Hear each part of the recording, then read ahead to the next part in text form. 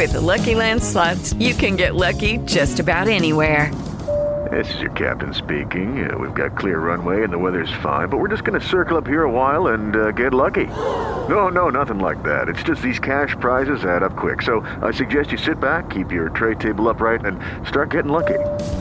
Play for free at LuckyLandSlots.com. Are you feeling lucky? No purchase necessary. Void where prohibited by law. 18+ terms and conditions apply. See website for details. Okay, round two. Name something that's not boring. A laundry? Ooh, a book club. Computer solitaire, huh? Ah, sorry, we were looking for Chumba Casino. That's right, ChumbaCasino.com has over 100 casino-style games. Join today and play for free for your chance to redeem some serious prizes. ChumbaCasino.com. No purchase necessary. Void where prohibited by law. 18+ terms and conditions apply. See website for details. This podcast episode is brought to you by Coors Light. These days, everything is go, go, go. It's nonstop hustle all the time. Work, friends, family expect you to be on 24/7. Well, sometimes you just need to reach for a Coors Light because it's made to chill. Coors Light is cold lagered, cold filtered, and cold packaged. It's as crisp and refreshing as the Colorado Rockies.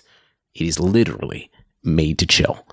Coors Light is the one I choose when I need to unwind. So when you want to hit reset, reach for the beer that's made to chill. Get Coors Light in the new look delivered straight to your door with Drizzly or Instacart. Celebrate responsibly. Coors Brewing Company, Golden, Colorado.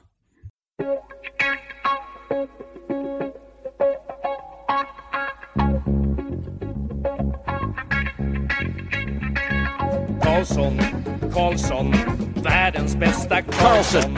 Karlsson, hoj här kommer Karlsson, ingen annan Karlsson spelar jag så bra som mig. Karlsson scores! Karlsson, världens bästa Karlsson. Thank you, everybody, for tuning into another episode of the Keeping Karlsson Fantasy Hockey Podcast, the best hockey podcast in the world, hosted by two guys who have, in their lives, kept Erik Karlsson in a keeper pool. I'm your host, Elon Dubrowski, and I'm so happy to have once again joining me after a long vacation, the fantasy hockey robot himself, Brian Com. Hello, Elon. Hello, everyone. The vacation was long, but if you define it by how many things I missed while I was away, it was in fact very short, which is great for me trying to catch up on everything, and great for us. Some fantastic work, Elon, by you and Chris and Peter. While I was gone, I enjoyed listening to those episodes while in transit, but I'm enjoying even more being back with you here tonight. Okay, well, you've come back for a good night. We've got a really fun show ahead of us. We're going to break down some of the news, all the big, exciting news that has happened over the past month or so, which, spoiler, isn't much. Then we are going to be joined by managing editor of DobberHockey.com, Steve Laidlaw. We're going to talk all about Projecschenns. Steve's actually here in the chat room right now. For those of you joining us live, you could see him enjoying a quick snack before we start the show. But we'll get to him in a bit. But before we start, Brian, let's mention that we are presented by DobberHockey.com. We're going to be talking about Dobber a lot this episode. Do we even need to mention it? But yeah, we're presented by Dobber Hockey. It's a great fantasy hockey website. They've got the guide. We're going to be talking about the guide with Steve in just a little bit. It's obviously the resource you need to go to as you're preparing for your pool. So check it out, DobberHockey.com. One other thing, Brian, we have a big announcement coming up. I know how you love when I like to tease announcements at the beginning of the show that we'll say at the end, but for our perks, our patron perks, we're going to be announcing a change to that. So stick with us till the end of the show and you'll hear all of the updates. It's all good stuff. We're going to be adding a new exciting perk that I think you guys are going to like. But okay, let's get into the content here. Like I said, Brian, so much news while you were gone. And by that, I mean a couple things maybe worth mentioning that normally we would put at the end of a show on a regular episode. But obviously the biggest thing, the Oilers made a couple of big signings. They locked down McDavid and Draisaitl both for 8 years. McDavid, $100 million for 8 years, so $12.5 million a year. Draisaitl for $8.5 million a year. So that's obviously a lot of cap space locked up. But for two really good players, do you have a general sense of if this was a good move for the Oilers and if this makes any fantasy impact one way or another? Well, no fantasy impact that I can think of, unless I guess the one thing that I can think of is, hey, if the Oilers are paying Leon Draisaitl $8.5 million, then perhaps they want him to be more than a complimentary player to Connor McDavid. And not to sell what he does with Connor McDavid short. He's played very well with McDavid. He's played very well with Hall. but you sort of don't pay the second guy on a line. Like, I'm trying to think of a comparable, like Kyle Okposo with John Tavares. You don't pay them $8.5 million. You pay the number one guy on the line $8.5 million. So if they want to try and get full value for that money, the best way is probably to split the two apart. However, that might not be what's best for the team. I think, McDavid, you have to pay. There's no question he's worth as much as he's allowed to be paid. Draisaitl seems high. I think you could justify it and say, like, it seems right. That'd be fine. But I think the one thing I can safely say is that it's not a bargain contract. And that's not to say it's totally overpriced if Draisaitl does play up to his potential and do everything the Oilers ask of him.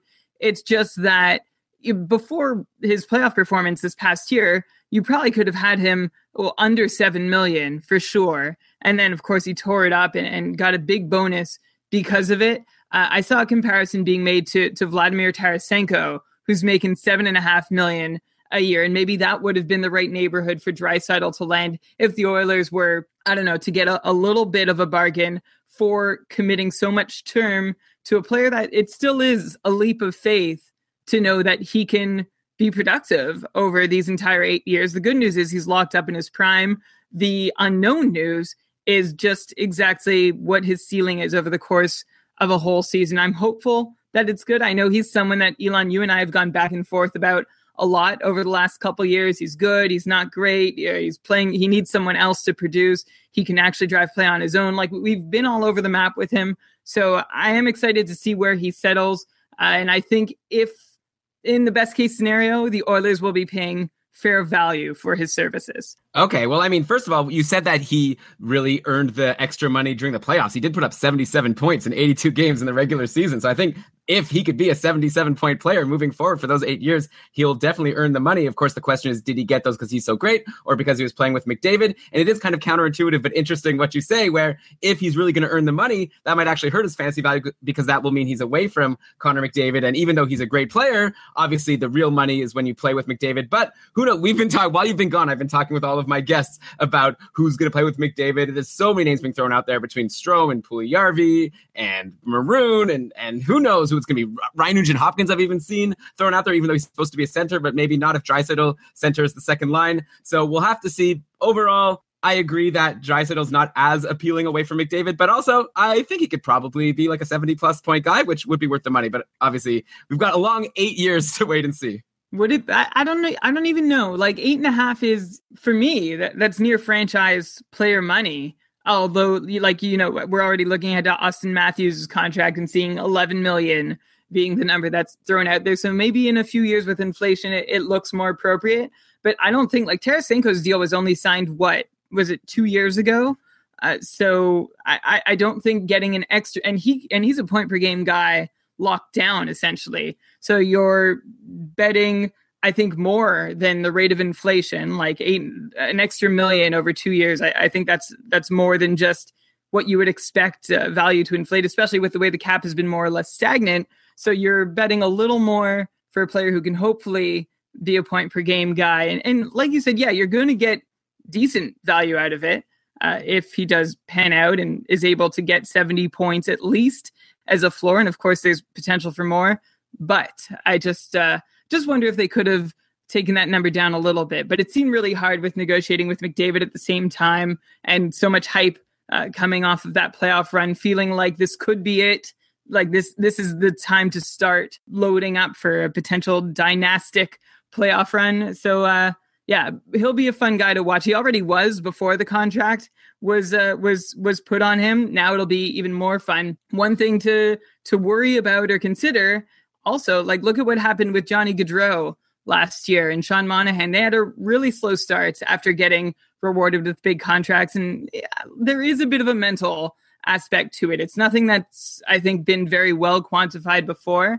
We'll see if this is something that also affects Draisaitl, but I also might be overplaying it because we're in the summer and it's all about speculation, because we know we've already detailed why Gaudreau and Monahan had rough starts to their seasons last year with so many changes happening in Calgary from the year prior to that. All right, Brian. So we had a whole plan that we were going to talk about all of this boring news for like 10 minutes before bringing Steve on, but it's already been 10 minutes. So I guess maybe at the end of the show, we can talk about the other huge things like Mark Straight going to the Habs and Markov going to the KHL and Travis Zajac being injured for 4 to 6 months. But we're going to bring Steve on to talk all about projections. Before we do that, let's just take a quick second to thank the sponsors of this week's episode, our friends over at SeatGeek. Buying tickets to sports and concerts can be complicated, but there is a better, simpler way to buy with SeatGeek. SeatGeek is the smartest, easiest way to get tickets to live events. And with SeatGeek's seamless mobile experience, you can buy and sell tickets in just 2 taps. If you want to see McDavid and Draisaitl in a city near you, why not go now? All of the games have already been announced, so you could go and buy your tickets to see your favorite team against the Oilers. So why not check it out at SeatGeek? And if you want to even get a better discount than the great value you'll be seeing on SeatGeek, our listeners, they can get that. Brian, tell them how. Yeah, they totally can. With their first ever purchase on SeatGeek, all they need to do is enter the promo code KEEPING before they check out. It's in your profile or something. And you'll get a $20 check mailed for you. That's American dollars. You'll get that check in the mail. I don't know. It's like 7 to 8 weeks after. It doesn't matter. You're going to get it. Promise. And if you don't, you can ask them for it. So yeah, another reason to use SeatGeek. I like, Elon, the word seamless has entered the conversation for SeatGeek. What kind of advertisement is this, Brian, where you're saying, yeah, you'll get it maybe, and if you don't contact us, you'll get it. That's the promotion. All right. I'm very excited for our guest today, Steve Laidlaw. Like I said, he's the managing editor at Dobber Hockey, a big deal guy and a big part of the guide. Steve, thanks so much for joining us on Keeping Karlsson. Brian, Elon, it's my pleasure to join you guys. Yeah, we had you on before at the end of last year. I remember we talked about your fantasy hockey MVPs, and that's, fun sort of leading into the summer content. But now this is the serious stuff. You guys have released this ultimate guide over on dobberhockey.com. Every single player pretty much in the league. It's like the ultimate tool that people can use to prepare for their league. And I just want to pick your brain and understand how you put this together. And I have a lot of questions, but I guess maybe to start, can you just give a quick summary of the guide? Like what's in it? I guess if you could say it in like a couple of minutes, what makes it such an ultimate tool for fantasy hockey players? I believe we would call it the premier guide for fantasy hockey. Basically, it's hundreds of pages. It's a PDF that you can download, and it's hundreds of pages worth of projections. Dobber, basically, I mean, this is what he does now. He's you don't see too many of his articles on the site anymore. It's just all about him putting in his projections. He's got point projections for just about every player who's going to play in the league this year, even down to guys who are going to get 10 games, cup of coffee. He's got projections for those guys. It goes team by team.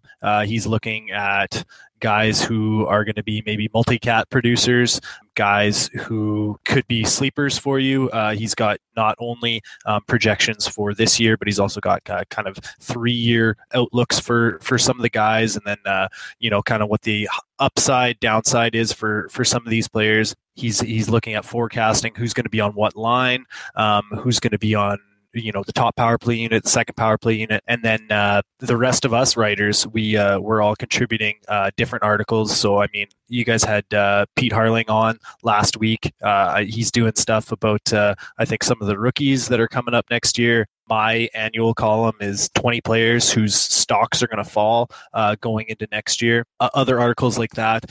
So we look at things like, guys who have way too high shooting percentages, how that's going to fall. There's an article in there that's just all about the NHL's schedule and ways that you can game that. So it's the ultimate guide. I mean, if you read nothing but that, you would win a lot of leagues.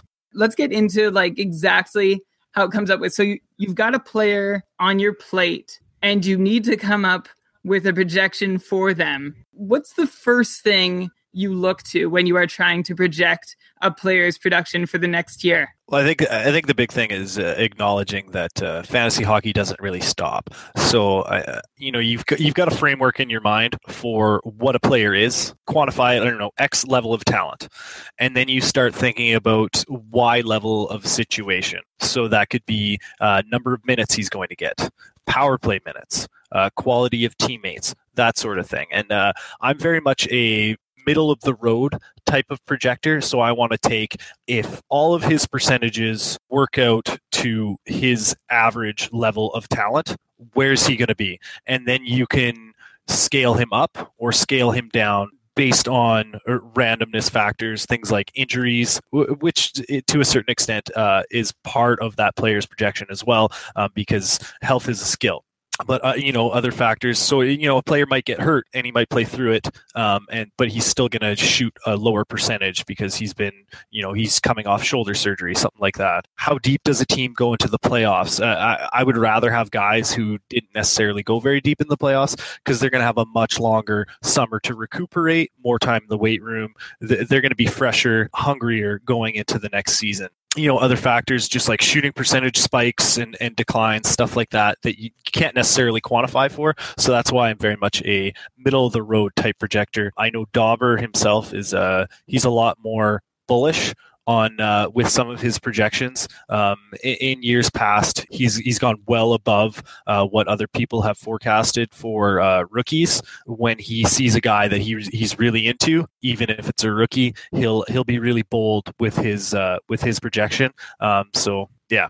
Okay, cool. So I guess at this point, I'd be curious to get into some actual projections. One thing I wanted to mention, you said that Dauber tends to be a little bit bullish with his projections. I actually counted that he's got 61 players projected for over 60 points next season in the guide. And last year, there were only 42 players in the league who got over 61 points. I'm curious to know how that's justified in terms of, is there something special about next year that he sees happening offensively, or is that just kind of a style to try to give higher projections? Because I guess at the end of the day, it's not as if our hockey pools are, let's pick guys who are going to get the exact number of points that we predict. It's just we want to know who's going to be higher than another. So, but still, I'd be curious to notice how he comes up with such high projections, like so many guys getting over 60 points. Yeah, I can't answer that with any definitiveness. I do know I'm making my own projections this year, and I'm very much trying to normalize for the number of players getting above a certain threshold. I've done, I did all my defensive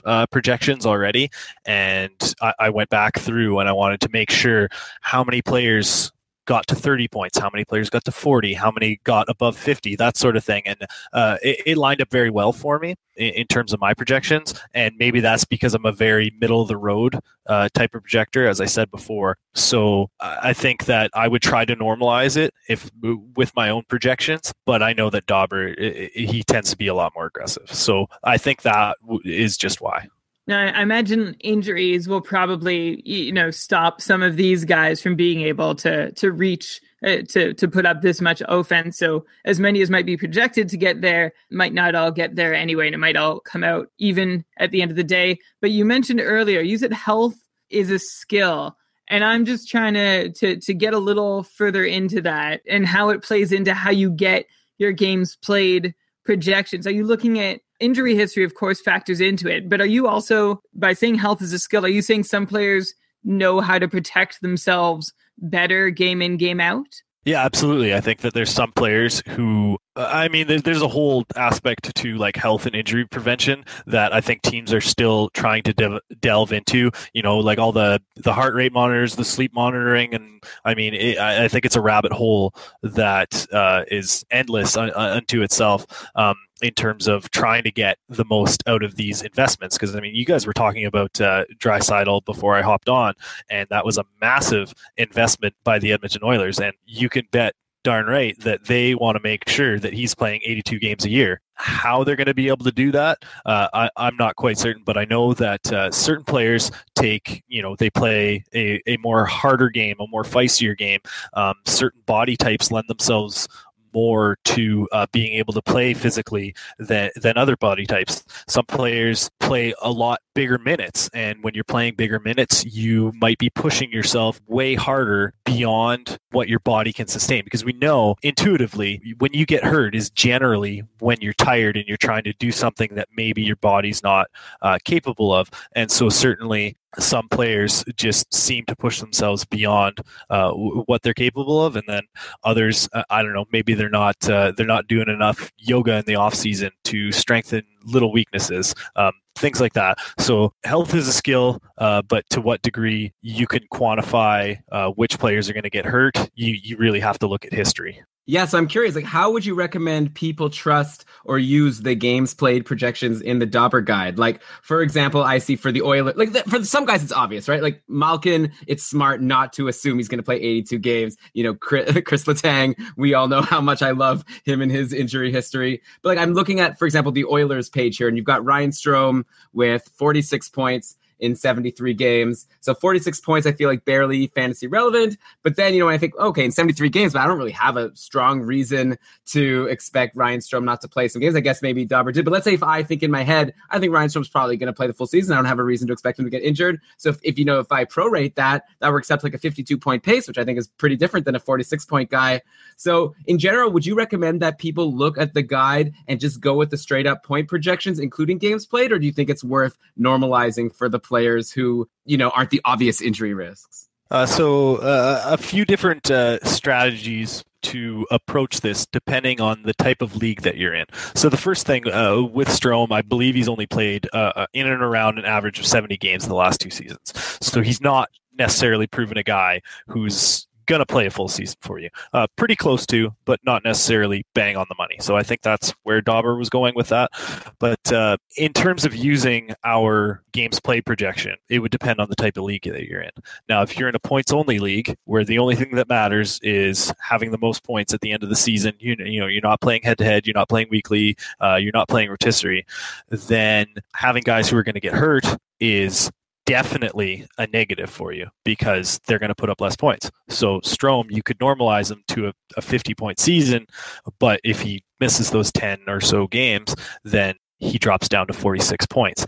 But in a head-to-head or a rotisserie style where, you know, you can put that guy on the IR and then have someone come up and replace him during those times that he's out, then maybe you would normalize him to an 82-game season and then just assume you're getting a baseline level replacement waiver wire option to fill that stuff in, which is why I tend to be more bullish on guys like Malkin, guys like Letang, even though I know they're going to be hurt. If I can get them a couple of rounds later than where their normalized talent would suggest they would, as long as they're healthy come fantasy playoffs, then what I'm really getting is I might be getting a first round talent at third round value because that player gets hurt more.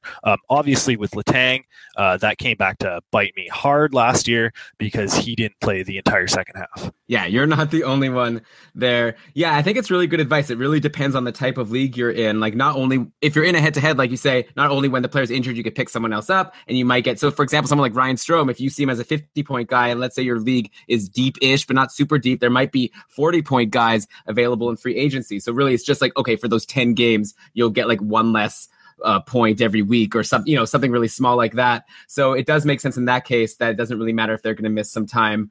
But if, like you say, if you're just counting season-long points and you can't put players in IR, then it's a whole other story. All right, yeah, and so you learn about a player's tendencies to play. I appreciate you detailing exactly how you figure out the game's played because it is a tough one and it is something to really manage in your draft when you're looking at projections and some guys are further up or down. But anyway, you went through it all very well. One thing I wanted to ask you, and injuries might fall into this category, is how much reflection do you do at the end of the season to see what went right and wrong with your projections from the year before? Like, do you compile any stats or report on how you did or measure yourself against anyone else? And then the follow-up would be, I just want to know, are there any big lessons you've learned over the years that you've really been able to, you know, look back, see where you went wrong, and then add a critical piece to your projections for the following years? So if you could, please come back to that lessons learned question. And so to the previous question, I would say that I definitely always try to look back at where I went wrong. I mean, a month into the season, I'm looking, oh God, what did I do wrong at the draft table? You know, last year, I think that I kind of underestimated goaltending swings last year. So I had Schneider in just about every league. And I mean, the Devils defense was so miserable that he just went into the tank and he got beat up a little bit for the first time in his career. So I don't think I was necessarily prepared for him to to stop being a save percentage tentpole than I was, and I probably drafted him higher than I necessarily should have. So because these are Dauber's projections and not my own, I'm not necessarily as attached to taking on the task of literally reviewing and comparing to other guides and see who did the best with their projections. I think that would be a fantastic summer project, but it's not something that I've ever gone through the process of doing. Now, maybe this year with me doing my own projections, maybe I will take the task of reviewing them at the end of next season, because certainly with my 20 stock drops, I always review how I did. So 2 years ago, 13 out of my 20 stock drop projections actually did decline in a significant way. This past year, 18 out of my 20. So I did much better. So I think that there was a lot of lessons that I learned in terms of what numbers that I look at and what numbers that I don't in terms of determining those stock drops. So share some of those lessons with so much success in figuring out what makes a player about to fall in production. What are those lessons you learned from year to year that helped you get to that level of accuracy? Well, yeah, I'd be curious to know who, like maybe we could use an example of a player you're expecting their stock to drop this year, and you can let us know how you came up with that. So one of the biggest lessons that I learned was that shot quality does exist. So there are definitely certain players who can drive shooting percentages higher. So, I mean, looking at a guy like Mikael Granlund this year, who drove his teammates' shooting percentages through the roof this season. His own shooting percentage was well above what he'd ever done in years past. And so the big question with him is, has he finally broken out as a real star? Or is he a guy who just experienced a shooting percentage bump? So it's more art than science, I would say. But appreciating the fact that there are some players who can drive shooting percentages higher. Certainly the Sidney Crosbys, Evgeny Malkin, et cetera, et cetera. We know those guys drive shooting percentages way high. So Granlund's one guy who I do have projected for less points than last season because of these shooting percentages, but I do think that he is a guy who's capable of driving shooting percentages higher. It's just a matter that he doesn't shoot that much, and he's never traditionally shot that well of a percentage. I think he's been an 8.2% career shooter, so he's not going to get a ton of goals. So the question is, how well is he going to be able to drive shooting percentages in order to get the 50, 55 assists that he might need in order to be a 70-point guy again? Yeah, well, so Granlund had 69 points last year. And I guess this is like you said, Dauber came up with the projections, but then different people wrote different articles, because I'm seeing Granlund's actually projected for 70 points next year. I wanted to ask you about him. I'm curious to know like why Dauber thinks he's going to be able to keep that up, considering before he'd never been above a 44-point guy. But at the same time, we've all been seeing Granlund as a guy that we were expecting to break out for many years. So I guess you're saying that maybe you don't agree with that projection of 70 for Granlund next year, keeping it up? Yeah, I think that 70 is a little bit too bullish for Granlund, but it's certainly possible. I know that Dauber is very high on Bruce Boudreau as a coach, and you see the addition of Boudreau to the Wild and how much better that team was last season, and you see Granlund finally succeed, as the fantasy asset we thought he could be for years. You see him move to the wing, where he seems to be much more comfortable as a producer. So I'm not necessarily down on the idea of him being a 70-point guy. I just know that everything's going to have to go right again for that to happen.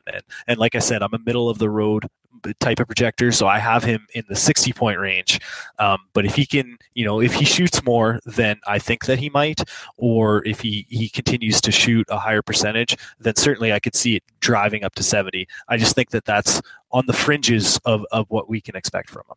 Yeah, and it's interesting, right? Because going into last season, if anyone would have said, I see Granlund as a pretty solid bet for 60, people would have been like, whoa, what a crazy projection. He's never been even a 50-point guy. Now we have people putting him at 70. I agree with you. The funny thing is Brian's even more conservative than me, so maybe Brian's got him at like 55, but I would say around 60 or 65 for Granlund seems fair. And then, yeah, also his line mates, it's not as if he's playing with superstars. We've got like Niederreiter and I guess maybe Parisi or Stahl or Zucker, or it's hard to know exactly who's going to play with who. Going to next year, I know Joel Eriksson-Ek has a bit of hype. I don't know if he's going to end up playing with Granlund. Obviously, Mikko Koivu will be there. But yeah, I agree with you. I guess Niederreiter's another guy, actually, who I saw was very high on the Dauber projections. He had him for 60 when he had 57 last year, but then only 43 before. So it seems like Dauber, like you said, I guess he likes Bruce Boudreau, so he's high on Minnesota repeating some of these great numbers. I actually wanted to also ask you about the sleeper projections. In the guide, it actually has, besides some players, a projection, and then beside it, a specific like sleeper projection. So for example, Anze Kopitar, he's like projected for 66 points,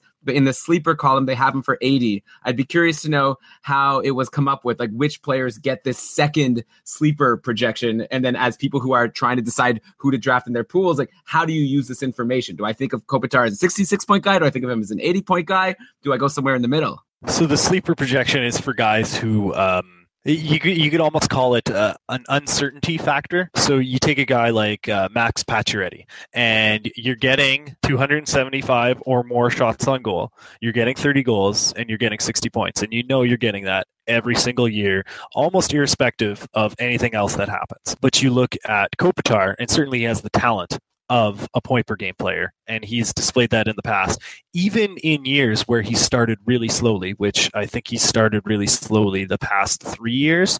So it's becoming a trend, but huge coaching change in LA, and it's the sounds coming out of LA are that they're going to start trying to play more of an up-tempo type game, maybe focusing a little bit more on shot quality versus dominating those possession metrics after years of basically playing that very puck control game under Daryl Sutter. So getting a healthy Tyler Toffoli back, maybe getting something out of Mike Camilleri, a nice little deal there. You can see why it very much so, there'd be concern about Kopitar continuing to kind of decline, but also there's the potential for him to jump right back up if there's a philosophy change in LA.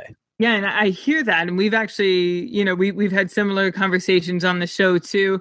One thing that just sticks out, and I don't even know if this is a question, but I remember at the start of last year when St. Louis was like, okay, this defense first, we thought we had the best lineup possible to work this system that we've got that works so well and not preventing any goals, but we just couldn't score any. And so remember they brought in Mike Yao, and Ken Hitchcock was going to slowly sunset. He was still going to stay with the team through the year, but they were changing the system.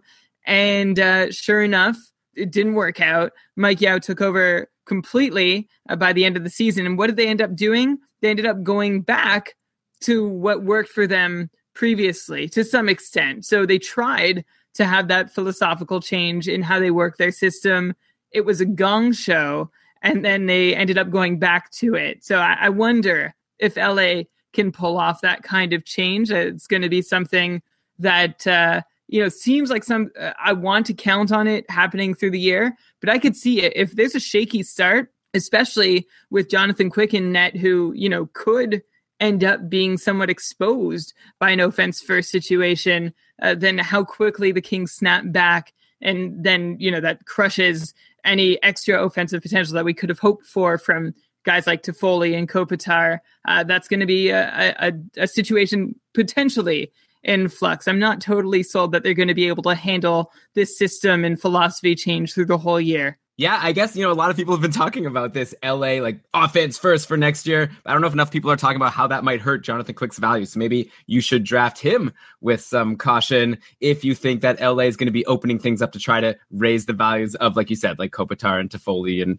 Jeff Carter, even though Jeff Carter was fine last year, obviously. Okay, Steve, I have a crazy idea for you that maybe you could bring back to Dauber for next year's guide. I like the sleeper column. I like the idea of having sort of a projection, but then a high end if everything goes right. What about for some players to have a snoozer column for this guy has extra potential for things to go especially wrong. So maybe like Granlund has that 70-point projection, but maybe in the snoozer column, or I don't know what you would call it, we could talk about the branding. Maybe you put him as like 60 for if things don't go right, but then 70 is the actual projection. What do you think about that? I think that's a brilliant idea. I believe we've done something like this before in the past. I'm not positive on that. Just in general, I think that that gets kind of at a draft philosophy notion that I have. So very much, I'm conservative. I'm middle of the road with my projections, but I also kind of I like to keep in mind the great potential for value swings in terms of player value and what they might potentially do. And so kind of how I do that is I really like to do tiered rankings, and so that just involves putting similarly ranked players into a similar tier, and then maybe within that tier I would take I would kind of build my own ranking within that tier based on how big of a swing or how much potential I think there is, and then just basically depending on where I am in the draft, how much risk I'm willing to take with any pick. So the later you go in the draft, the more risk taking I'm willing to be, because I would have drafted, less variant players earlier in the draft. So, I want to be drafting guys who aren't going to have that huge variance earlier. And then when I have players that I feel less confident about, then I'll make those swings later in the draft. Speaking of all these swings, who are some of those guys out there this year that you're willing to take some of your bigger swings on? The biggest swing that I'm probably going to take this year is on Scott Darling. I think that he's going to be a top 10 goalie this year. I've been putting it out on all of my lists, and I'm going to be drafting him excessively high.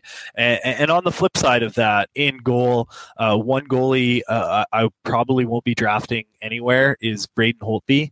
I think that the Capitals, they're a lot thinner than they have been in years past. And just in general, goalies don't tend to stay elite in terms of fantasy production for very long. You don't get more than 3 years as a top 5 fantasy goaltender. It just doesn't happen.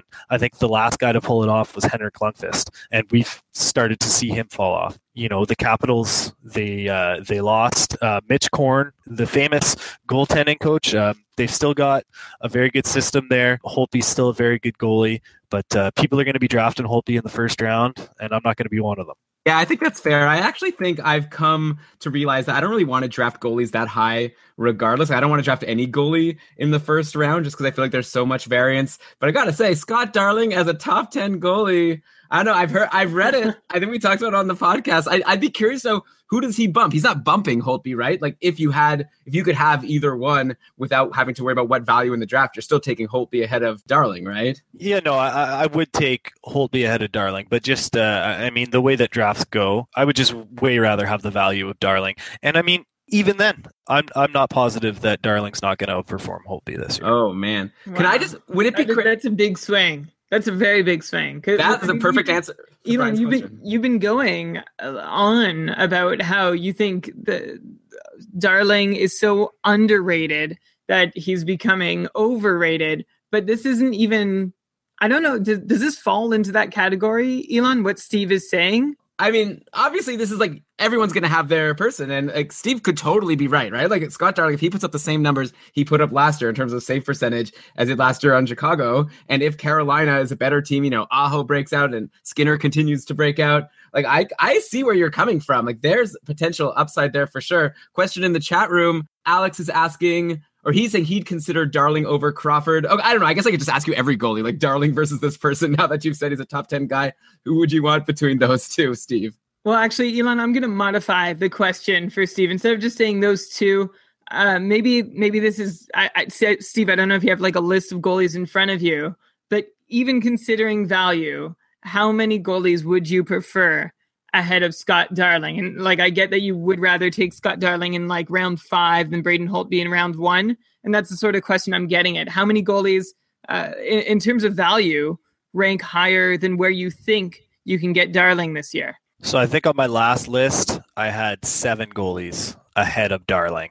But I haven't, I don't believe I've done my my August rankings as of yet. So yeah, he's right in around that 10 spot for me right now.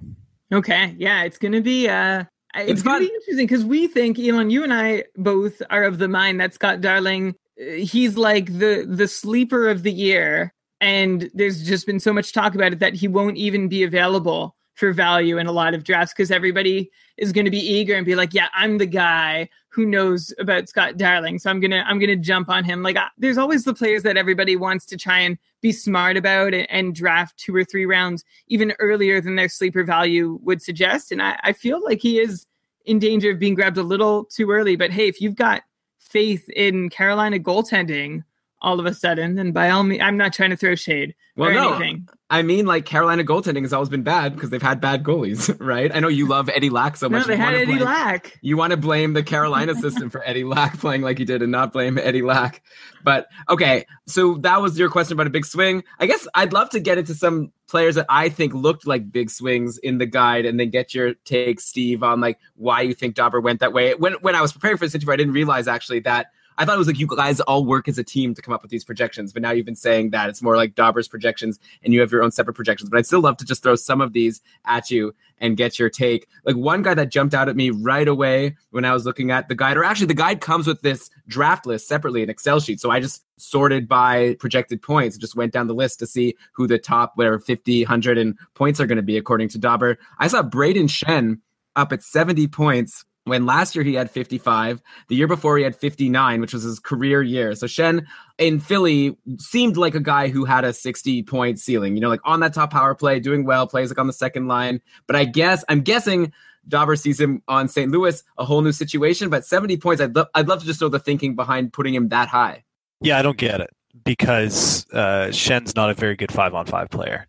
And he was in the absolute perfect situation in Philly. Now, St. Louis has also been one of those very consistent teams in terms of power play performance. Now, was that Kevin Shattenkirk or is that the factor of Vladimir Tarasenko? So, I mean, obviously, the belief is St. Louis's centers have sucked, and they've sucked for a long time. And Schenn's going to be the guy who clicks with Vlad Tarasenko. But I'm not even convinced that Schenn is a center for them, and I'm not even convinced that he's on their top power play unit. So to go as high as 70, like there's no way I'd be able to make that projection. Now, I could see him putting up exactly the same season as he had last year, or maybe the year before, being in that 50 to 60 point range. But to jump to 70, I mean, I just don't see how you get there beyond the notion that he's going to be really good next to Tarasenko. But I mean, that's a lot of heavy lifting for Tarasenko. And he's done some in the past with Jori Lehtera. But I mean, Jori Lehtera didn't suddenly become a valuable fantasy asset. Yeah, and it's not like Schenn has been without elite line mates while getting points in the 50s and doing what he's done at even strength, which, yeah, has never been totally impressive. He's had several chances and turns with Zero and Voracek before even the last year or two where they've had some difficulties scoring. So I'm with you. That sounds very generous. I think, it's always, you think of the player wearing their new jersey and it seems like all bright and shiny and, hey, possible anything can happen. But this to me sounds like a return back to Projecschenns as LA Kings #1 prospect who was just, so ready to pop in and produce and then ended up getting traded and was going to do the same thing in Philly. And I think we've seen about as much as he's capable of doing. But of course, these projections are fun talking points, if nothing else. How about there's a player who we tracked last year, JT Miller in New York. And he was someone who I turned on eventually in a good way. Like at first I was like, he's just like any of the other top 9 or even like top 10 forwards with the Rangers. They're all sort of sharing production from the same pod. It's a scoring by committee. The system's working well. But then I started to think that there was a little something about him that stands out. And today I actually saw a Rangers fan taking polls on Twitter about who would they prefer, say JT Miller or Ryan Nugent-Hopkins, and the results from whoever was voting was overwhelmingly JT Miller, which I suppose makes sense, even though, I don't know, I still hold a candle for Nugent-Hopkins, to be honest. And then JT Miller versus Matt Duchene, and Matt Duchene was decidedly ahead in that one. But anyway, going back to the projection, he had 56 points last year, which was an improvement over his half point per game pace the year before. The guide has him at 60 this year, which is tied for first on the Rangers. Is he really going to be one of their top scorers, like one of their top 2 or even 3 scorers this year? So I certainly don't have him in that range, but I could get behind it. I mean, that line with Miller and Hayes and Grabner was certainly able to drive shooting percentages much higher than you would expect, and a lot of that had to do with their counter-attacking style. I certainly wouldn't expect Grabner to continue to shoot the obscenely high percentage that he did last year, but if you wanted to tell me that Miller was the best player on that line and that he was the reason that it was so successful, and then you coupled that with Miller becoming perhaps the net front presence on an improved top power play unit now that they have Kevin Shattenkirk, then I could see some logic to it. But the Rangers have never had a good power play. They even added Keith Yandle, a phenomenal power play quarterback. It did nothing production. So I don't know that Shattenkirk's going to drastically improve their power play. I don't know that they're going to get away from the by committee approach that they have in terms of their power play. So I don't know that Miller's going to get the minutes or the opportunity to take advantage of that. And then he would also have to push aside a guy like Chris Kreider, who is one of the elite net front presences. So that leap to 60, it seems like a lot. Yeah, and just before, I know Elon's got something to say, but as for Yandle coming in, I still don't think that he got the shake he should have gotten. The same way when they brought in Dan Boyle to do something on the power play, he was like run out of town before he even arrived. And yeah, I think he was probably capable of less than Yandle was going to offer, but I'm not ready to pin that on Yandle. Not necessarily that that's what you were doing. Brian, I think it's funny also, like, if you recall, we had a nice argument in one of the last shows we did before you went on your vacation, where you said you thought Shattenkirk will be exactly the same as he was in St. Louis, like on the Rangers. And I said, I think he's going to go down a little bit because, like Steve is saying, so I've got a backer now. Steve agrees that the Rangers maybe don't have as strong as of a power play as the St. Louis Blues do, and he's going from playing with Tarasenko to playing with maybe the best player on the team, JT Miller, according to the Dobber projections. But, or like Zibanejad and Kreider and Zuccarello. All right, so another guy on the list. I guess right now we're asking about some players that we thought were a bit high. Then, Steve, I'll ask you about a couple players who I thought were lower than I would have expected. Got to find, not saying I disagree with any of these, but it's always got to find those outliers that I think would be interesting to talk about. So I saw Elias Lindholm projected for 55 points, and he was one of those guys that also had the sleeper category filled in with 65 points. So potentially a big season for Elias Lindholm on Carolina, along with Scott Darling, by the way. So last year, Elias Lindholm had 45 points in 72 games, and that was his career high. So this would be a huge jump for him to get up to 55 points. I'd be curious to know what's the reason why we think Elias Lindholm is finally a really strong fantasy option when pretty much the whole time we've been doing Keeping Karlsson, he's been one of those guys that's been at the top of my free agent list and added and dropped like the most in a lot of my leagues. So a couple of things with Lindholm. He had a very strong second half last year, and that was coupled with being able to team up with Sebastian Aho, who I think everyone projects to take a leap forward next year. So certainly there's some potential for improvement for Lindholm, just in terms of consistency. If he produces the way he did in the second half of last season, then 55 points will be no difficulty for him at all, and especially if he continues to flash that chemistry with Aho.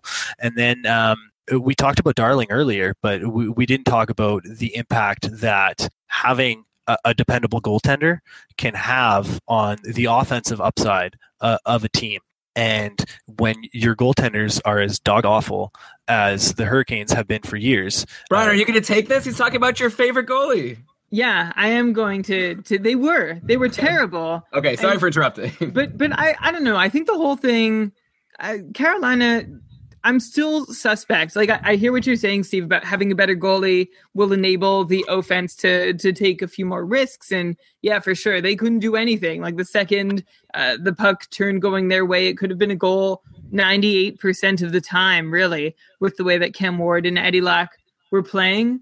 But at the same time, I feel like there were like bigger problems that caused that situation. And I still feel like if they have a good goalie, they still they want to be defensive minded. They just couldn't be defensive minded, or maybe they shouldn't have been with how weak their last line of defense in net was. Yeah, I mean, the biggest factor in their offense improving is going to be improvements from their players, and it certainly seems like they've done a lot to bolster their team depth, and that's going to help them out a lot.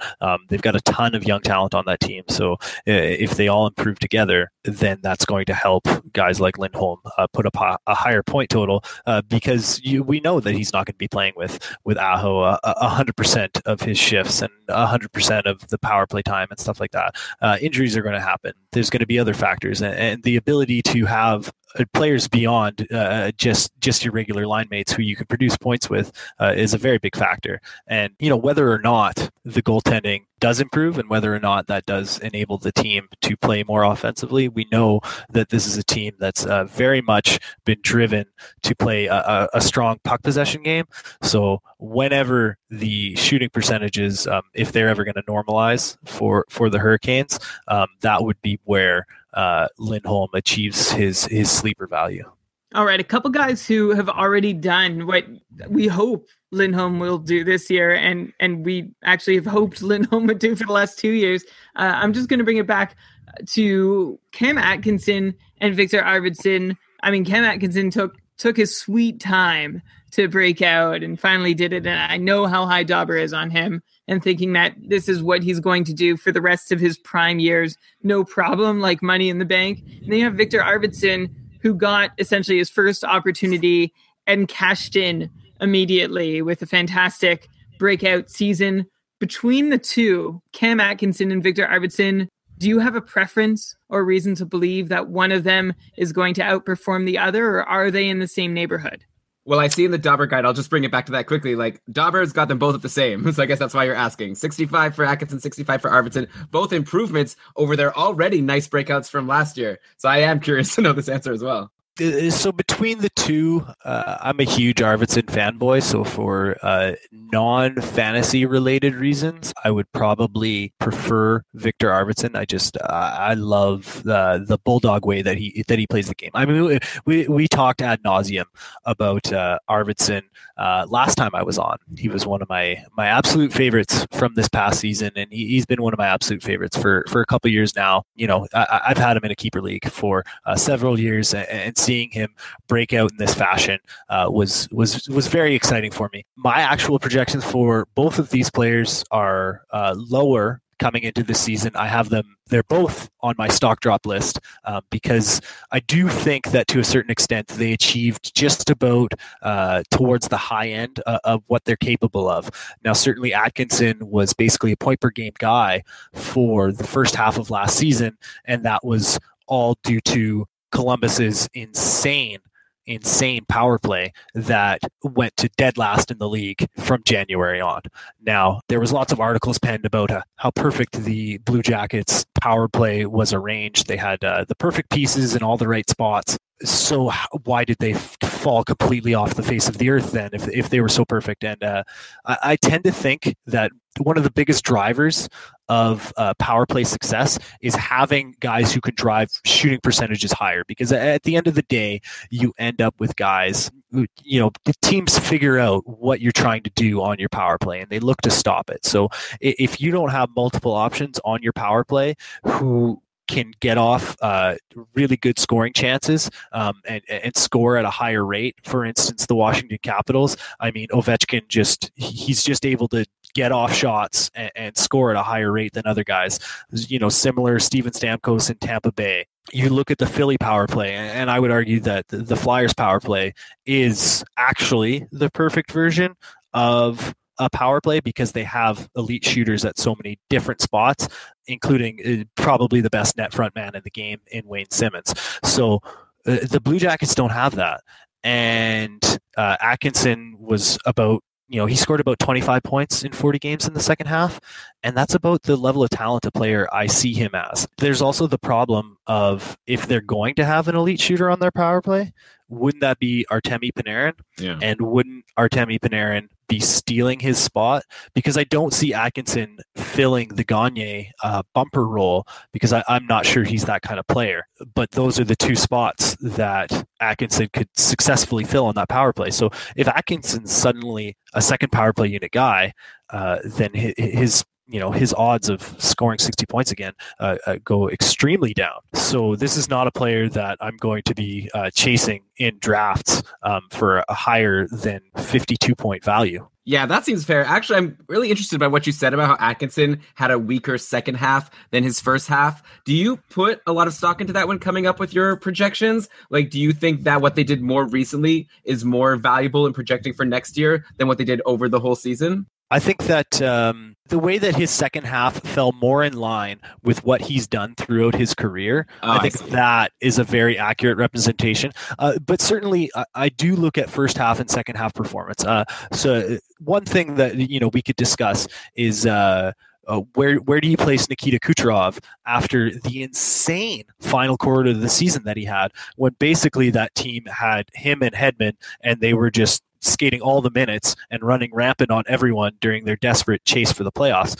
I mean, he's not going to get those kind of minutes, over the course of 82 games next season. So you could almost see Kucherov declining a little bit, even though he had such an explosive second half, just because he got more minutes than he could handle. Wow, that's actually a big swing in the other direction if you think it's potentially going to be a year where Kucherov doesn't meet the value that a lot of people are projecting. I know a lot of people see him as potentially a top 5 guy in scoring next year. A couple of other guys who I would have expected Dauber to project high. So let's go to the other side now. Guys who I think are projected lower than I expected. I got to start with David Pasternak, who last year obviously had that huge breakout, 70 points in 75 games. I see Dauber has him way down at 62 points for next year. Though, of course, then I looked, one column over and realized that that's only in 68 games. So maybe when you normalize, it's close. But I'd be really curious to know, why do we have Pasternak with so few games? And are you as concerned about him as Dauber? Because a 62-point guy, no way you're getting Pasternak at 62 points. So basically, if you agree that Pasternak is a 62-point guy next year, basically you're saying I'm not drafting Pasternak. Yeah, I'm not exactly sure where the 68 game projection comes for. We always look at past performance as a predictor of future performance in terms of games played, and he certainly missed some time last year with injury, and his shooting percentage dropped significantly after I think what was wrist surgery. So I think that would be reason for a bit of a decline. Me personally, I have him in the high 60-point range, just because I think there will be a little bit more experimentation with Pasternak away from Bergeron and Marchand, and I'm curious to see how he does. I think he's an elite goal scorer. I think he's the kind of guy that you could build an elite power play around, because he has that ability to shoot elite one-timers from the right-hand side, which is a very good fit for what other caliber of players the Bruins seem to have on their team. All right, I'm gonna come back in with this next one, who's also seems low in the guide, and not to give too much away, but William Nylander is slated to be far below a point per game player this year, as some other sources are suggesting. The guide has him actually lower than last year's pace, down to 54 points. That's given that he misses 10 or 11 games due to injury. He's way behind Mitch Marner and Austin Matthews. Can you foresee a situation like how would it be possible that he gets left so far behind the other two when he was pretty much right up there with them for a lot of last season? So again, this is a bit of a guessing game as to where Dauber went with his game played projection, but he's a Leaf fan, and I think that any Leaf fan would admit that Nylander's probably the riskiest of their trio of good young players. And if you recall back to his concussion a couple of years ago at the World Junior Championships, I wonder if that's not lingering in the back of the mind here. He's the type of guy who plays the sort of style that I wouldn't necessarily say projects well in terms of being able to stay healthy. He's not a stocky short guy. He's more of a sleeker, faster type of guy, and I wonder if that style of play won't lend itself to getting hurt more often. Concerning. But okay, if though all three of them are healthy for, let's say, the whole season, they all play the same number of games, what do you think their ranking will be between Matthews, Marner, and Nylander? Oh, that's a very good question. The first thing is I think that the Matthews projection is probably too low. I think he could easily score 80 next year, especially if Nylander plays the full season. I think all of these guys could be scoring in the 70-point range, but Matthews would absolutely be my number one. There's actually one other set. Before we let you go, Steve, I've got another set of teammates that I'm having a really hard time with figuring out. And this is a personal issue for me. I don't know how much we've talked about it on the show, but in Buffalo, like I did a slow draft. I guess it wasn't really a mock draft because it's going to be counted, like the teams are set. But I really had trouble figuring out where to value Ryan O'Reilly and Kyle Okposo specifically. And I'm ready to throw Evander Kane into that mix too. Like, we know Jack Eichel seems to be ready to run away with the Buffalo Sabres team scoring lead. But as for how the other three do, I'm sort of at a loss at knowing exactly what to expect. Especially, there is some injury history there with each of them. But that aside, and I know that's hard to say after we've already talked to you about like how you account for games played lost and how you didn't necessarily advise against trying to normalize for an 82 game pace when you're drafting. But let's just looking at these three guys, if they all play relatively equal amounts of time between Ryan O'Reilly, Kyle Okposo, and Evander Kane, how do you see those three guys shaking out in terms of where they rank amongst Buffalo Sabres forwards? In terms of my rank for them, it would be very clearly O'Reilly 1, Okposo 2, and Evander Kane 3. And a lot of that has to do just strictly with reliability in terms of injuries. We know that Evander Kane's going to get hurt every year. We also know that Evander Kane's going to pile up ludicrous shot totals, none of which are ever going to find the back of the net. And we also know that Evander Kane is not going to be a guy who they're going to use on their top power play unit, which is one of the best in the league and was whether or not Jack Eichel was on the ice. They had one of the best power plays in the league while Eichel missed the first 20 games. And then when he got back, it got even better. So certainly I think that O'Reilly's going to be in and around that 60-point range. I would put Okposo close to that range as well, although again, like his concussion situation is I don't know, you're always scared with players who have concussions. And then Evander Kane's just like he's just a write-off for me. I don't know. He's not a player I'm interested in. Yeah, that's totally fair. I'm throwing him in there because of the hype I've seen around him. Like, this is going to be a big season. If he can stay healthy, he's finally gonna click. But we've seen that for so many years, and we also know we can't rely on him to stay healthy. So you said Ryan O'Reilly right around the 60-point mark. Kyle Okposo, I'd really like to think is somebody who can reach 70 in an ideal situation, but I wonder if I'm just overrating him. What do you think his ceiling is? I think you're overrating him. Yeah. I mean, didn't he hit around 70 when he was playing with Tavares? Yeah, and he did very well for a stretch without Tavares too, where that everybody started to believe that Kyle Okposo is the maker of his own fortune to some extent. But it is a different situation in Buffalo where everyone still seems to be feeling things out. There's a new coach. That's why I'm having so much trouble with so many guys on their roster. Yeah, with Okposo he was almost a 70-point guy, riding shotgun with Tavares. And that was when he was in his prime. He's now in his post-prime. So I would put less upside on him. Now, if I knew that he was going to be with Jack Eichel all year, then I would feel a lot more confident. But we know fairly well that he's going to be with O'Reilly all year, going up against opponents' top lines in more of a defensive role, and that's a battle that they can win, but it's not a battle that's going to lead to Okposo, scoring 50 plus points at even strength on top of the 20 or so that he's going to get playing on that elite power play. If he was with Eichel for the full year, then maybe I could see that, because Eichel is going to be a top 10 rotisserie guy this year. Like, it's lock that in stone. He was when he was healthy last year, and it's going to happen again this year. We're talking 300 plus shots, 75 plus points, crazy type production out of this guy in a full healthy season. Yeah, I'd say, Brian, Okposo, by the way, is only projected to get 51 points according to the Dobber projections, but that's again in 68 games, assuming because of that concussion issue. Ryan asked in the chat here, is Okposo all good? No, what was his diagnosis? Apparently, because, it was kind of mysterious at the end of the season. He was in the hospital, intensive care unit even, but apparently he had some bad response to a medication, and he's apparently all good now and going to be ready for training camp, so he'll be fine, but you know how it goes sometimes when players get a concussion.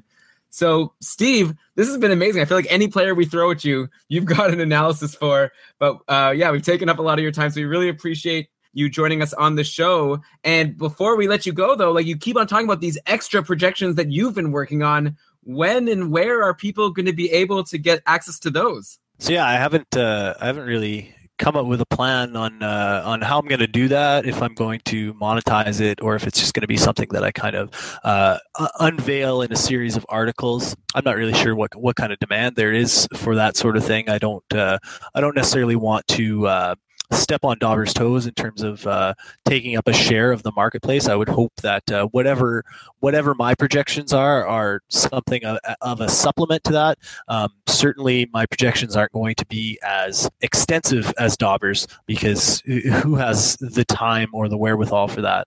I mean, I just got back from a deployment far up north, into the middle of the bush, where I was out of service, out of everything, for 2 weeks, and so just getting back now, and I was kind of chomping at the bit, and I started diving into working on these projections. I'm back into work tomorrow, so I mean, I could be off to the middle of nowhere for another 2 weeks at a time, and not get these projections done until September. So a timeline on when they'll be released, I'm hoping by the time training camps open, but no promises on that. But my plan is to have them released at some point, and certainly there will be a big push on Twitter, and if I can get them out in the Dobber Ramblings and everything else, I'll be doing that whenever they're done.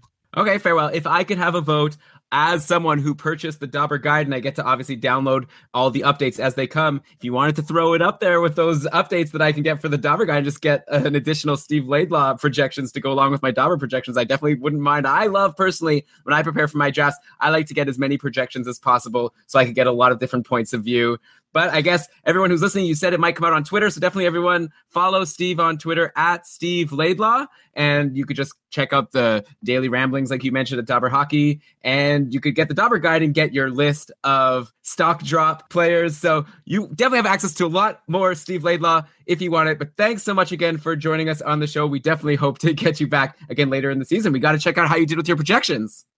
Yeah, absolutely, guys. I appreciate the opportunity to come on, chat with you guys. It was a heck of a lot of fun, and hopefully we'll do it again. And absolutely, people, pick up that Dobber Guide. It's the best in the business.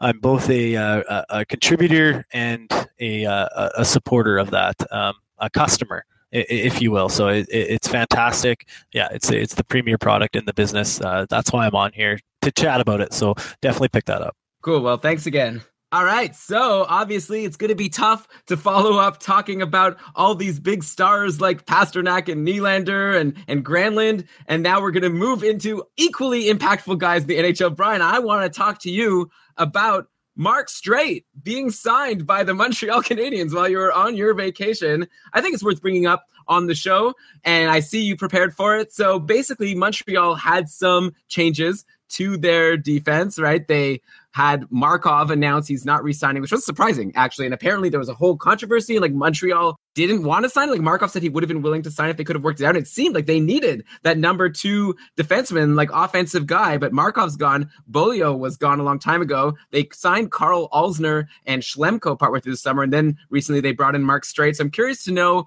who you think now is the number 2 guy on Montreal in terms of offensive defenseman behind Shea Weber. Like, they were usually running 2 defensemen on their top power play.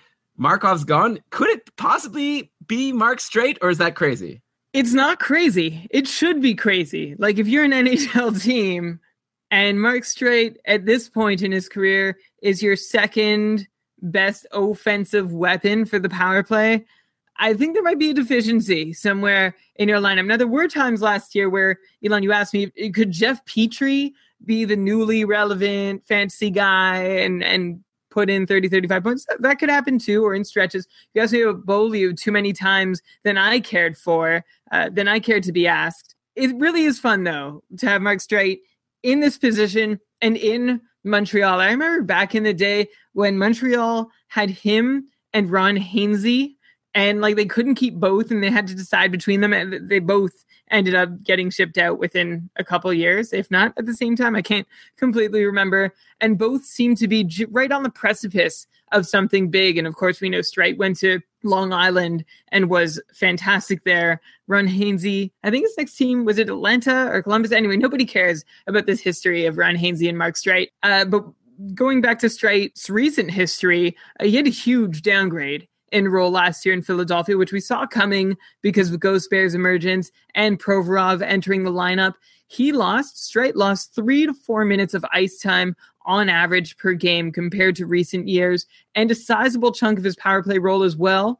But the bright side of that is he actually managed to hold his points per 60 steady with what it had been for the last few years. He was on pace for 32 points in an 82-game season with decreased opportunities to score. And that's, for someone like, he's 39 years old, that's actually okay. That's about what you should be able to ask for from Mark Streit. If he's asked to step into Markov's role, there's certainly some upside there for his fantasy value. Now, would the Habs be smart to ask him to step right into Markov's role? Maybe not. But in the same breath, I'll remind everyone the way we started this segment on Streit is by mentioning that he could be Montreal's second best offensive option on the power play. So if you're in a deep league, I would love to see him continue with a 30-point pace for another year. That might be optimistic, but if you had Andrei Markov still capable of like 50 or 55 points, then there's... Wait, no one had that. I don't know. I think right to the end, there was still a belief, especially with significant power play time and role, that Markov could still, like, look at his recent numbers, Elon. He wasn't that far removed from being, a 60-point guy? A 60-point defenseman, Andrei Markov? Are you crazy? He had 36 points last year and 44 the year before. Okay, so yeah, sorry. He was that far removed. And now I'm actually trying to bring up his numbers. And because I guess he's gone to the KHL, I'm only getting the page on my custom Google search on RotoWorld for Danny Markov, who signed with the KHL long ago. I don't know why I can't get... Anyway, that's another... We'll figure this all out for the season starting. You just messaged me earlier about how freaked out you were that hockey reference is gone. You missed a lot while you were on your vacation. Oh my gosh, my panic and fear and like continued panic. I'm pretty lost all of a sudden without hockey analysis. I was gonna properly mourn it at the end of the show, but now's as good a time as any. Corsica can't come back soon enough, but I do have to give props. Hockey analysis was a fantastic resource. And I feel like it's dumb that it was taken down. Like, there's no way. I feel like, okay, no, I don't really have any real insight to give into this. I just think, I guess Calgary hired the guy.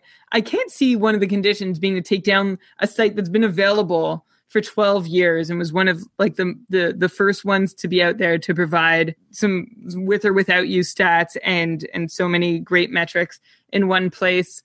It's a real shame to see it go, though, and hopefully another one pops up sooner. Maybe the NHL will get its act together somehow, so it doesn't have to be fan projects who set up these sites to track stats. The NHL, of course, has made their attempt, but it's so bonkers and bananas that you cannot rely on it for anything valid statistically. So, yeah, hats off to Hockey Analysis. Congratulations to David Johnson for his new job. But I am sort of mad at him for taking down a site. I feel like he was just he's like, oh, I got hired, better take down the site, because that's what everyone did before me. Except I feel like it was a different circumstance here.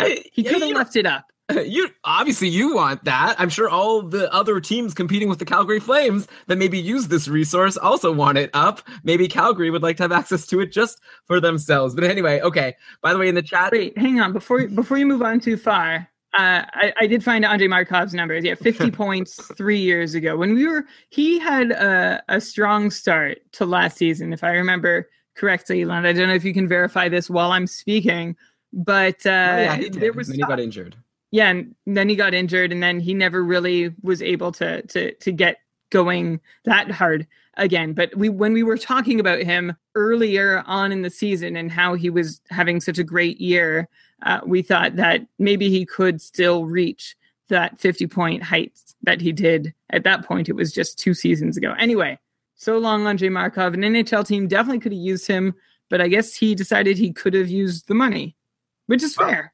Why not? So, I mean, he can only get paid this amount of money for another 1 or 2 years of his life, right? He's 30. He's going to be 39 years old. Well, but the thing is, anyways, we don't want to get too into the gossip, but the thing is, apparently he wanted to re-sign with the Habs and they didn't sign him. So, but whatever. Brian, I think though you kind of went very quickly over the guy that I think is actually the one that you'd want as the number 2 defenseman. I brought up Mark Streit, mostly expecting you to be like, no, come on. He got benched in the playoffs last year by Pittsburgh. He's not going to become a top fantasy option on Montreal behind Shea Weber. I think Jeff Petrie is the one you want. He had 28 points last year, which is pretty okay for a defenseman in its own right, especially if you're in a bangers and mash league because he's giving you the hits and blocks. Plus, he did get almost 40% of Montreal's power play time last year. He was on the second power play with Markov gone. It seems to me like Jeff Petrie could very well get on the top power play. And I'm talking as someone who doesn't know anything about Jeff Petrie. I'm just looking at numbers here. Yeah. Well, I'm him as a potential 35-point guy, a good sleeper near the end of your fantasy draft, and maybe even a guy you take not in the last round, maybe a little higher if your league counts hits and blocks. I'm going to counter that by saying that Jeff Petrie got that much power play time and only had 28 points on the season. So honestly, I think Mark Streit could do just as well. Jeff Petrie is not someone who is built for power play production. That's not his game. Yeah, sure, he can step in the same way. I don't know. I was going to say Dion Phaneuf or Matt Niskanen, but those guys might even be a little better than Jeff Petrie in that role. So I don't see why not try Mark Streit out there. Yeah, I mean, I hear what you're saying. I would be very happy to bet board with you, Mark Streit versus Jeff Petrie for points next year. I think Jeff Petrie's going to win it in a landslide. I think Mark Streit's going to get benched for a bunch of games, just like he was starting to get benched. I remember with... Not a very bold prediction. He was with Pittsburgh through the playoffs, and he was used as a rotating extra defenseman. I don't know if he can play a full season, if he's there for depth or not. But when your next best option is Jeff Petrie, I feel like you've got to try. Maybe. Brian, this reminds me a lot of when Alex Semin went to Montreal and you thought, it's good. Trust me, guys, it's resurgence time. And then he was off the team halfway through the year. This is nothing like, don't even try to equate this. This is totally different. This is me hoping Mark Streit can get on a 30-point pace next year with some power play help. Okay. I'm glad to have you back, Brian. I feel like I can't talk like this with the other guests that I've had on the show. Okay, one more big piece of news before we get to our big announcement, which I hopefully have hyped up sufficiently and you guys are also raring to hear.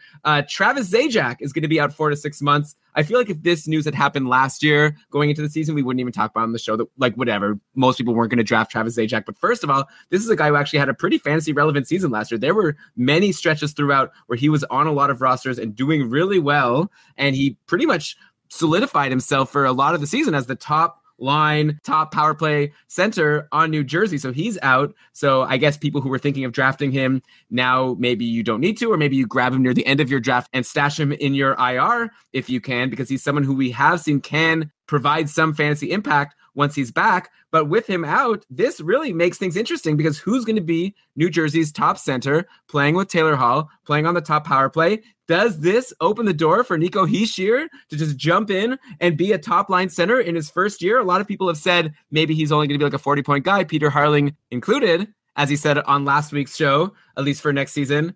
But now with Zajac out, I feel like there's definitely an opportunity here. Or do you think it's going to be someone else, a more familiar face, maybe Adam Henrique, who, if you recall, going into last season, again, when New Jersey got Taylor Hall, we were all like, oh my God, now's the time to draft Adam Henrique because he's going to be the guy playing with Taylor Hall. And that totally flamed out. It was Travis Zajac.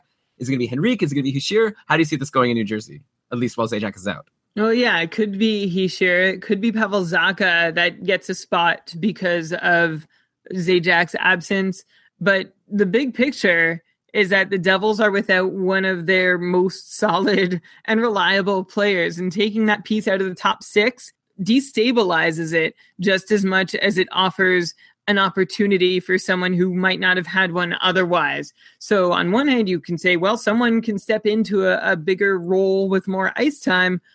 the flip side is that, well, there's not really so much around them to work with Zajac out. He's really an anchor, a rock for that top six. So you can look at any of the guys and say they might get a little more opportunity. Whether or not it really gives them a bump in projection, I'm not sure it does, unless they totally wow us. Like, unless Hischier is way more prepared than we've given him credit for, or Zacha, same thing. Otherwise, yeah, I'm not about to get too excited. In fact, I'm getting a little less excited about the Devils' top six because of Zajac's absence. It's like, you got to hope Henrique plays with Hall and whoever the third piece is there, and then the rest you might just want to forget about for now. And there's also Marcus Johansson, like whoever gets to play with him, that's good news too. Like, there are 3 good guys in the New Jersey Devils top 6 instead of 4 now, is what I'm getting at. So there's less to work with. Wait, so the 3 good guys are Hall, Johansson, and Hischier? What about Palmieri? Oh yeah, and Palmieri. So there's 4 good guys. Yeah, so maybe I'm not giving the Devils enough credit. I'm a little rusty still. And you're not counting Hischier as one of the good guys? No, I'm not counting Hischier as one of the good guys. Oh, man. Like, no, he might be good, but is he ready to produce more than like 40, 45 points? I'm not so sure. Yeah, no, that's right. That's what most people are saying as well. Okay, one last huge piece of news before we get to our announcement and we'll close out the show. The Sens signed Johnny Oduya, which is like totally not fantasy relevant in most formats. The one format where I think this is something you need to take note of is if your league counts hits. I feel like Mark Borowiecki is someone who you have to draft in that type of league because he just dominated hits so much last year. Like, he could win you your category. You didn't even need to worry about drafting other hits guys if you had Borowiecki on your team, it felt like. So now I feel like the Sens, it's not as if Borowiecki was playing in the role that we expect Oduya to play. And like, I expect Oduya to be, the guy potentially playing with Erik Karlsson, like taking that Mark Mathot spot. But the Sens we are expecting someone like Thomas Chabot to finally come in. And I would have thought that maybe Borowiecki could still, have a spot on defense somewhere. But now if you're going to have Chabot and Oduya come in, and then also you have like Clayson, and there's a few guys, I just don't know if there's room for Borowiecki. So I'd be nervous about drafting him in my hits league because I don't know if he's going to be playing as regularly as he did last year, but maybe I'm wrong. Well, you look at the Sens playoff run and you see what they were able to do without him in the lineup. He got injured somewhere near the start, and then it was like, oh, we're going to miss his grit and sandpaper. And then, of course, they tried to make up for it with Chris Neal. Anyway, they did fine. So I could see that as a reason. And if you ask anyone in the Sens organization, they'll tell you how important he was to the team and how much better everybody felt when he was on the ice with them or on the bench. And there might be something to it, but it also showed that the team could succeed and survive without him on the ice, hitting players left and right. And he's actually going to be in a bit of a battle. Like, it's not going to be, even before Oduya was brought into the picture. So on the right side of Ottawa, you have Karlsson, Ceci, and Weidman. That's essentially locked in. Then on the left side, you have Freddie Clayson, Dion Phaneuf, Johnny Oduya, Mark Borowiecki. That's 4 guys already. And you have Thomas Chabot coming up, as you mentioned, Elon, and Ben Harpur, who's had some NHL experience as well, got into a few playoff games. So there are 6 guys on the left side for 3 spots. And in my mind, I think Phaneuf, Clayson, and Oduya pretty much speak for those spots. And I'm guessing that Oduya and Clayson, if Clayson can't impress right away in the season, they'll be cycling out for a guy like Mark Borowiecki every so often. But yeah, I definitely take your point, Elon, that he's not necessarily as dependable to get into the lineup as regularly as he did last season. Okay, and with that, Brian, does this mark the end of the 2017 summer series of Keeping Karlsson? I think that moving forward, so where we had this episode, we had our great interview. Hopefully you've gone back and listened to all of the summer series episodes we've put out over the last few months if you're a new listener. And we've had a lot of fun going bi-weekly. But Brian, we're not going to be on next week. But then starting in September, we're going back to weekly episodes. We're going to be in our preseason series of Keeping Karlsson. And we've got a lot of big episodes coming up. We've got our yearly episode where we talk about newly elite players and players who have lost elite status. We've got Schmore Goalies Board coming up. We're going to tier every single goalie. We're going to do that episode that we like where we look at the Yahoo rankings and say who's potentially ranked too high and too low, which usually translates into who you can steal in your draft because a lot of people just draft based on those default rankings. We've got a lot of fun shows coming up. And we would love your support going into the season as we get into it. And so, Brian, why don't we get to our big announcement and talk about our new patron tiers that we're going to be offering to our listeners. We've got something new and we think you're going to like it. We sure do, Elon. One of the things that we've been asked for, like, since we started the show was, can you guys do more than once a week? That stuff happens during the week. We know you'll catch up on the Sunday, but I want more content. I want more Keeping Karlsson. And it's been very flattering, but we've always been a little shy to go ahead and do it. But we are shy no more with the overwhelming demand for that extra content. We've decided, hey, if you want to support the show, then we're happy to support your desire for that extra content. If you pledge $5 or more per month in this upcoming season, you are going to get your Keeping Karlsson Ultimate Patron Fantasy League invite. That's already been a thing. You're going to get live and archived access to the monthly Patron Cast, which is a show designed by and for exclusively the patrons. That's also been a thing for the last few years.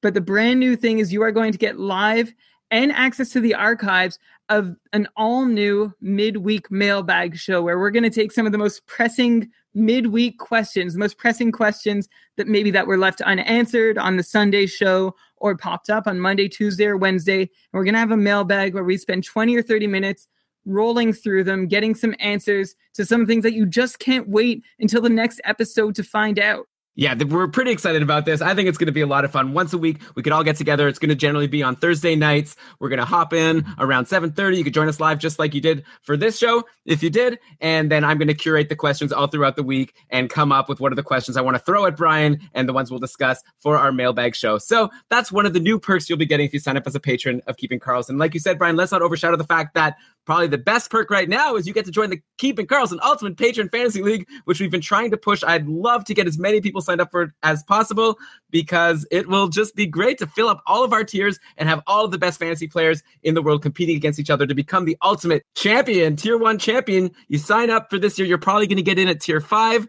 If you win your tier, you're going to jump up to tier 3. A year later, if you win that tier, you jump up to tier 1. You could be the ultimate champion in like 3 years, and you're going to have a lot of fun all along the way. So yeah, back to, we're not salesmen here. We don't know. I'm just trying to tell you the things that Brian and I have been talking about this for a while now. We're excited to get it out. So yeah, we're going to have this new mailbag show as a feature. You might have noticed that we didn't mention access to our patron-only Facebook group, which has always been one of our big perks that we offer to our patrons.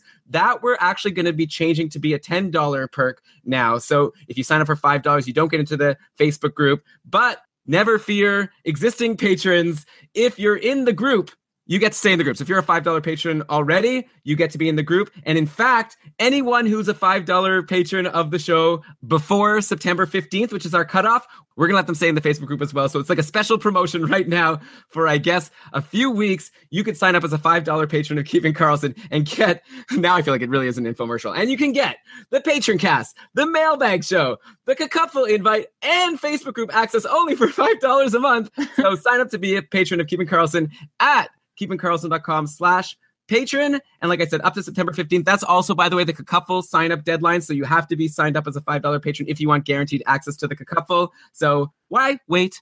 Sign up now. Support us for this next upcoming season. Like I said, we're going to be going back to weekly shows starting in the first week of September. All the way through the season, we're going to be bringing you tons of content and even bonus content, like Brian said, with the Mailbag Show for our patrons. We'd love to have you on board.